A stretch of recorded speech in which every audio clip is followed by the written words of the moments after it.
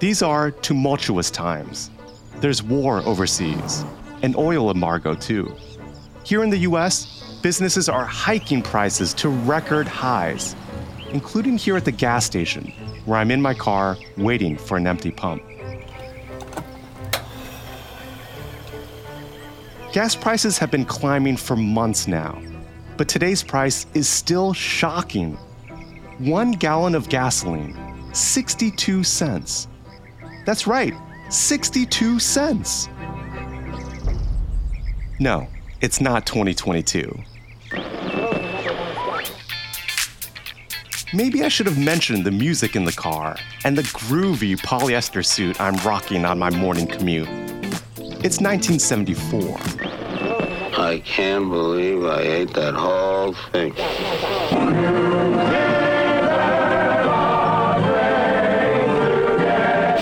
But these are urgent times, too. OPEC's decision to quadruple crude oil prices has rocketed the world's economy. The stock market has plunged to its lowest level in almost 12 years. This troubled year, which has already witnessed the worst worldwide inflation in history... In the aftermath of the OPEC oil embargo, the price of gas has reached these unprecedented levels. But these days, gas prices aren't the only thing that are stomach-churning. Inflation has wreaked havoc in the global financial markets, which are shifting faster than ever. In 1974, we're in the midst of the longest bear market since the Great Depression. The landscape is changing for investors and changing dramatically. What are things going to look like a year from now, decades from now? Not just at the gas station, but for investors everywhere navigating the unpredictable capital markets. These are uncertain times, but with great uncertainty, overlooked opportunities abound, not just in the 1970s, but also a half century later, when investors will look back at the days of disco with a haunting sense of déjà vu. To understand today's investment landscape, it's important to understand how we got here. Welcome to Season 2 of the OUTThinking Investor, a podcast from PGIM that untangles the past, the present-day opportunities, and the future possibilities of the financial tools we take for granted. I'm your host, Albert Chen. In this episode, I'm joined by Catherine Neese and Ed Keon from PGIM. With our two guests, we'll look to better understand today's inflationary shock and how it's likely to play out. What lessons can we learn from used cars? What can another year in history, the worst year ever to retire, it turns out, tell us about trends today? And while there are plenty of parallels between the 1970s and 2022, the differences are even more revealing. The first thing we need to do is lay the groundwork by defining inflation. We try to sort of break it down into different chunks. That's Catherine Neese, Chief European Economist for PGIM Fixed Income and former Bank of England economist. She's here to tell us how economists think about inflation and take us beyond the general increase in prices.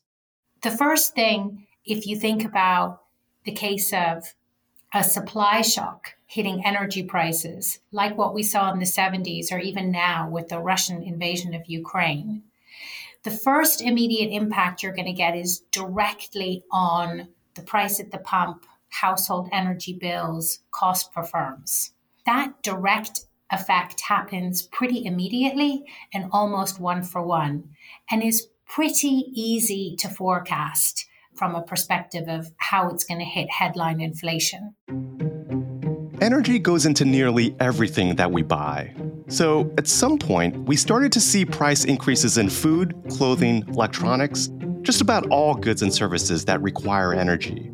At the grocery store, bacon is up nearly 20% year over year. And if you've recently booked a flight for your upcoming summer vacation,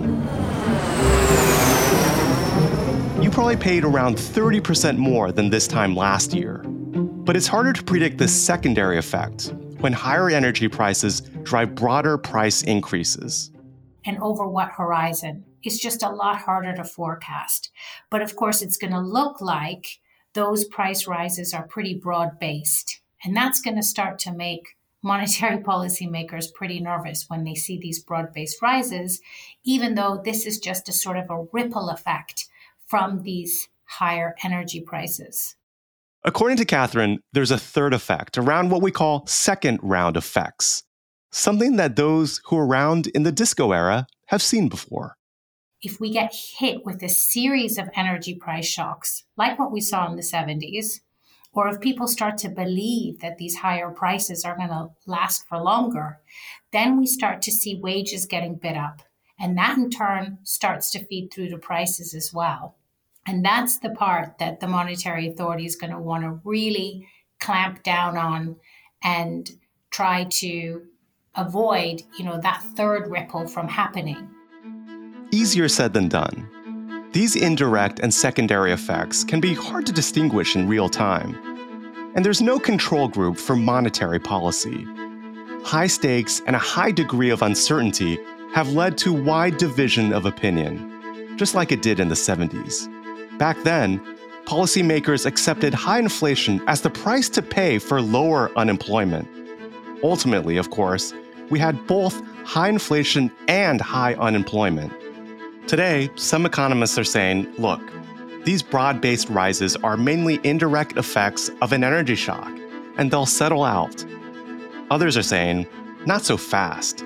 These are second-round effects that will become self-fulfilling and lead to price rises down the road if the central bank doesn't act swiftly. It's really once these higher energy prices, if they start to feed through to higher wages, that's when the central bank needs to react. And that, I would say, is probably the key differentiator between those two drivers when thinking about the impact on inflation and how policymakers should respond. Here's another thing we haven't seen before. 3 million workers suddenly left the workforce. Gone, poof, just like that. 3 million workers. In the early months of the pandemic, the participation rate experienced its biggest drop since World War II.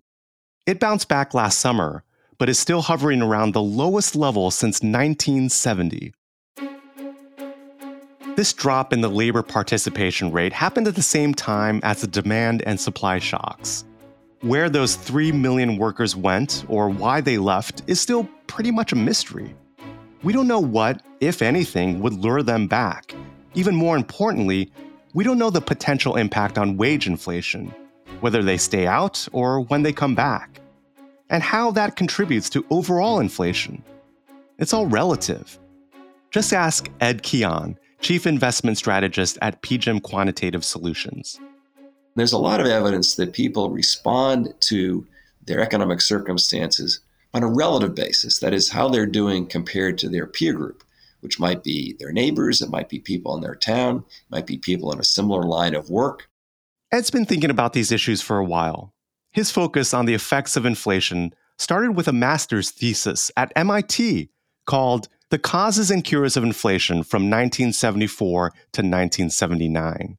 So there's plenty of studies that suggest that folks that live in a very poor country, where the average wage might be $3 a day, someone who makes $10 a day thinks they're doing pretty well, even though compared to other parts of the world, that would be still very, very poor. Similarly, if you are a Major League Baseball player and you're a center fielder making $1 million, and the guy who's playing left field is about as good as you are is making $3 million, you get very resentful. Ed's takeaway? It's relative incomes and prices that matter for people's sense of well-being. And when you suddenly get a shock where things you're buying are going up a lot in price, you tend to respond by trying to demand higher prices for the things you sell, including your labor. So we saw that this time around really quite dramatically. So early on in this inflationary jump, it was used cars, new cars, oil and gas, and some other things that jumped the most in price. That's right. Aside from oil and gas, used cars can tell us a lot about what's going on. And what happened is those eventually spread out. In other words, instead of that, we've seen plenty of other jumps in oil prices from time to time over the last several years, but they haven't led to overall level inflation. This time it was more dramatic and it was accompanied by some other goods, especially most notably autos. So if that theory is correct, then you would expect that once some of the prices of some of these leading goods, one of that shock starts to wear out. Let's test out this theory by turning to the Manheim Used Vehicle Value Index. The Manheim Used Vehicle Value Index is the main index to identify pricing trends of used cars in the US, and it can tell us about a lot more than just used cars. Since it was created in 1995, this sleepy index has mostly floated around the 120 to 125 mark. That is, until the twin demand and supply shocks hit in 2021. Then the value of used cars suddenly surged, and the index spiked by over 100 points. It's come down a bit from that high mark, but remains far from its long-term trend. So there's some evidence, at least, that some of the things that really drove prices higher, basically goods prices, that is, we've gone back to some semblance of normal, and people have gone back to going to restaurants and buying services, getting haircuts. The demand for goods has softened a little bit. Yeah, also some of the logistical problems, like all those ships lined up at the ports of Long Beach and so forth, that seems to be getting a little bit better. Supply chain disruptions have battered the auto industry. Computer chips are still the weak link in the automotive supply chain. That's along with thousands of other parts that go into the assembly line. And as new car inventories have tanked, demand has spilled over into the used car market. What does Ed think this tells us about headline inflation going forward? So I think we might find that on a month-over-month basis, inflation is going to stay high year over year for a while. You might see at least some of these things which drove prices higher will start to moderate and maybe even come down significantly in price. Now, on the other hand, there are some parts of the inflation indices which are really just getting started. One of the biggest examples of an area of the economy taking off? Shelter. That probably isn't a surprise to anyone who's been looking to rent or purchase. Shelter is measured as part of the Consumer Price Index in two components: rent and owner's equivalent rent, which essentially is the monthly equivalent to owning a home. Recently, the price of shelter has skyrocketed. But that's not yet really reflected in the price indices. There's kind of a lag there. So that is going to be a source that pushes, especially the Consumer Price Index, where shelter is about a third of the index. That's going to keep pushing up the year-over-year numbers. But the goods prices that really got us into this mess starting a little more than a year ago, I think those are going to start to moderate. So my best guess is that especially if you believe in my explanation of why inflation takes off, that it really has to do with disruptions to the relative price structure that are big enough to change it, that we should start to see inflation come down significantly from kind of 8.5% on CPI. The question remains, if inflation persists, as many economists expect, how will it feed into wages and potentially the Federal Reserve's pace in raising interest rates? Wage growth was so low for so long, particularly at lower income levels. And now that this segment is seeing wages rise faster, should we worry that wage inflation could spiral? So the notion that we're going to get a kind of a wage price spiral, where wages are going up so much that they keep pushing inflation higher, even if kind of goods prices start to fall, we're not there yet. And so far, until we start to get, if we get much higher wage growth where it's above inflation, I think it's unlikely that we get a wage price a spiral of the sort that maybe you saw in the 1970s. As you can imagine, Ed gets a lot of questions about whether we're going back to the days of disco. And here's what he thinks. We just got a GDP report this morning that showed GDP actually down by over 1% in the first quarter of 2022. So those fears of stagflation, kind of a 1970s term, have started to come back. And is that a realistic fear? The inflation in the 1970s really started in the 60s with inflation rising with increase in spending for the Vietnam War at a time we're already at low unemployment and full capacity. And it was exacerbated by some very poor policy decisions on the part of the Fed. Wage and price controls were put in the early 1970s. Then you got the oil price shock. So you had a back and forth, but it lasted really not just the 70s, but it started in the late 60s and continued into the early 80s. This time around, inflation is still relatively recent. Again, as early as last February of 2021, we were talking about inflation that was under 2%. Today's demand and supply shocks underlie a very different environment compared with the 70s. But no matter the cause, sustained inflation can have devastating effects, especially for people living on a fixed income and especially when it coincides with a market correction. It was exactly that combination that made the worst year on record to retire. That year, 1966. If you retired in 1966, you had the highest risk of outliving your savings on average because of the steady inflation and stock market losses that followed.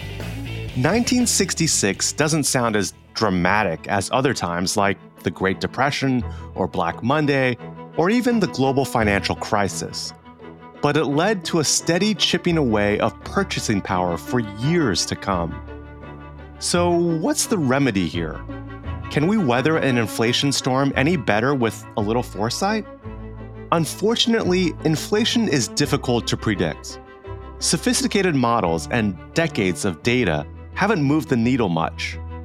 Central bankers and market participants have a poor track record of forecasting headline inflation, even in the near term. Why the poor track record? Here's Catherine. The first thing I would say is that I think the assessment is a little bit too harsh. Models are incredibly important. They give us a disciplined, coherent way of thinking about a very complex system like the economy. But of course, they don't give us the answer. If they did, we could get rid of the Fed, we could get rid of the European Central Bank, we could just run an algorithm and get the answer we need and set policy according to that. Of course, things aren't that simple. The world's much more complicated. We need these models to think about things coherently, but then we need to have, a judgmental overlay to come to a decision, particularly in times like what we're experiencing now, where we're being hit by completely unprecedented shocks, things like a pandemic or now a war in Europe. And even if the Fed or the European Central Bank could have predicted the recent demand and supply shocks, would the outcome have been any different?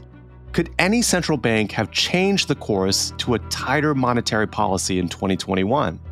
So there's the quality and quantity of information available. And then there's the will to use it. I think it's also important to distinguish between what's happening in different regions. Yes, inflation's going up pretty much everywhere, but for example, the drivers of that inflation in the US and in Europe are really very different.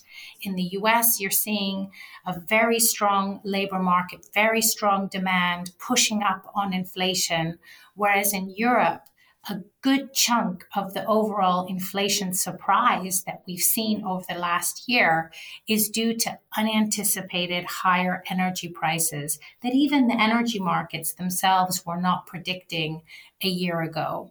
Another big chunk, of course, are these unprecedented supply distortions that we're seeing from economies being locked down and then reopening, which again is something that none of us have really experienced before. And so it's not surprising if it's hard to forecast with precision the impact that's going to have on things like headline inflation. If it's difficult for the Federal Reserve to manage inflation risk, and that is literally one of their primary purposes, where does that leave institutional investors? Can we hedge inflation risk with inflation-sensitive assets? Well, inflation is a tough thing to hedge. And the hedges that exist tend to be pretty expensive right now because everybody wants to hedge against inflation.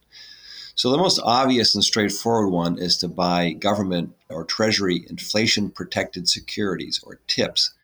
There's also the conventional wisdom that commodities are an efficient hedge against inflation because they're more sensitive to current economic conditions.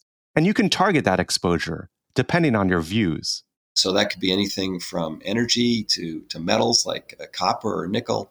And the advantage of that is that if you do see continued increase in commodity prices, and I think there's some reasons to believe that, of course, the war in Ukraine among them, but there's reasons to believe that you'll see some upward pressure on commodities. We need a ton of commodities if we're going to go to a low carbon future to manufacture solar panels, for example. And yet there hasn't been a lot of new investment in mining in these areas for a long time.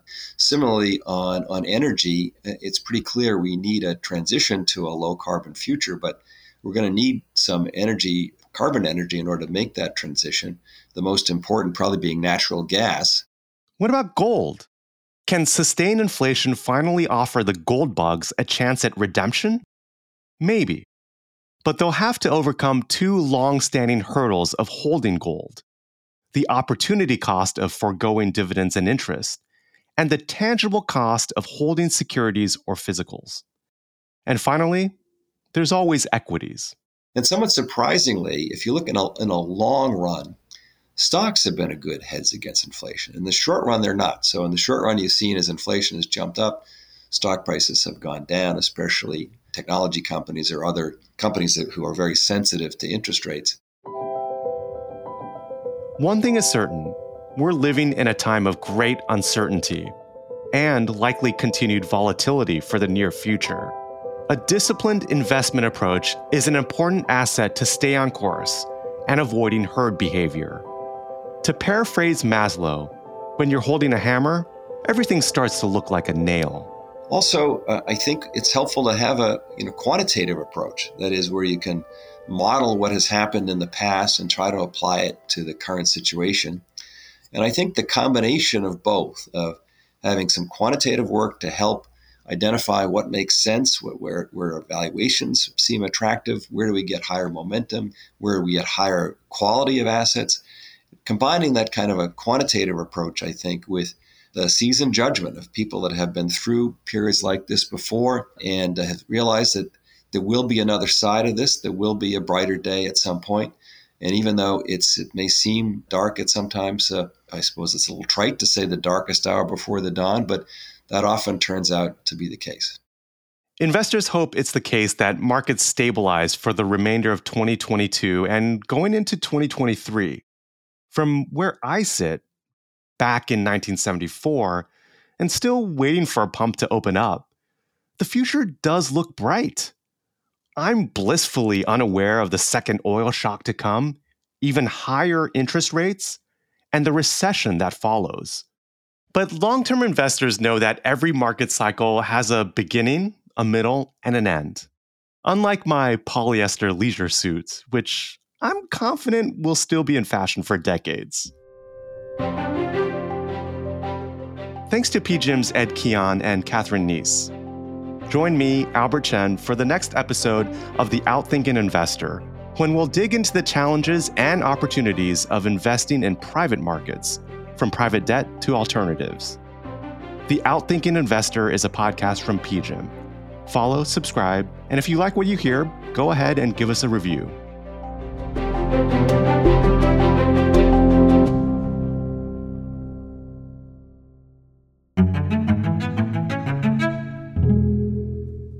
This podcast is intended solely for professional investor use. Past performance is not a guarantee of future results. All investments involve risk, including the loss of capital. PGIM is not acting as your fiduciary. The contents are for informational purposes only, are based on information available when created, and are subject to change. It is not intended as investment, legal, or tax advice and does not consider a recipient's financial objectives. This podcast includes the views and opinions of the authors and may not reflect PGIM's views. PGIM and its related entities may make investment decisions that are inconsistent with the views expressed herein. This podcast should not be reproduced without PGIM's prior written consent. No liability is accepted for any direct, indirect, or consequential loss that may arise from any use of the information contained in or derived from this podcast. This material is not for distribution to any recipient located in any jurisdiction where such distribution is unlawful. PGIM is the global asset management business of Prudential Financial Inc., which is not affiliated in any manner with Prudential plc, incorporated in the United Kingdom, or with Prudential Assurance Company, a subsidiary of M&G plc, incorporated in the United Kingdom. Copyright 2022. The PGIM logo and the rock symbols are service marks of PGIM's parent and its related entities, registered in many jurisdictions worldwide.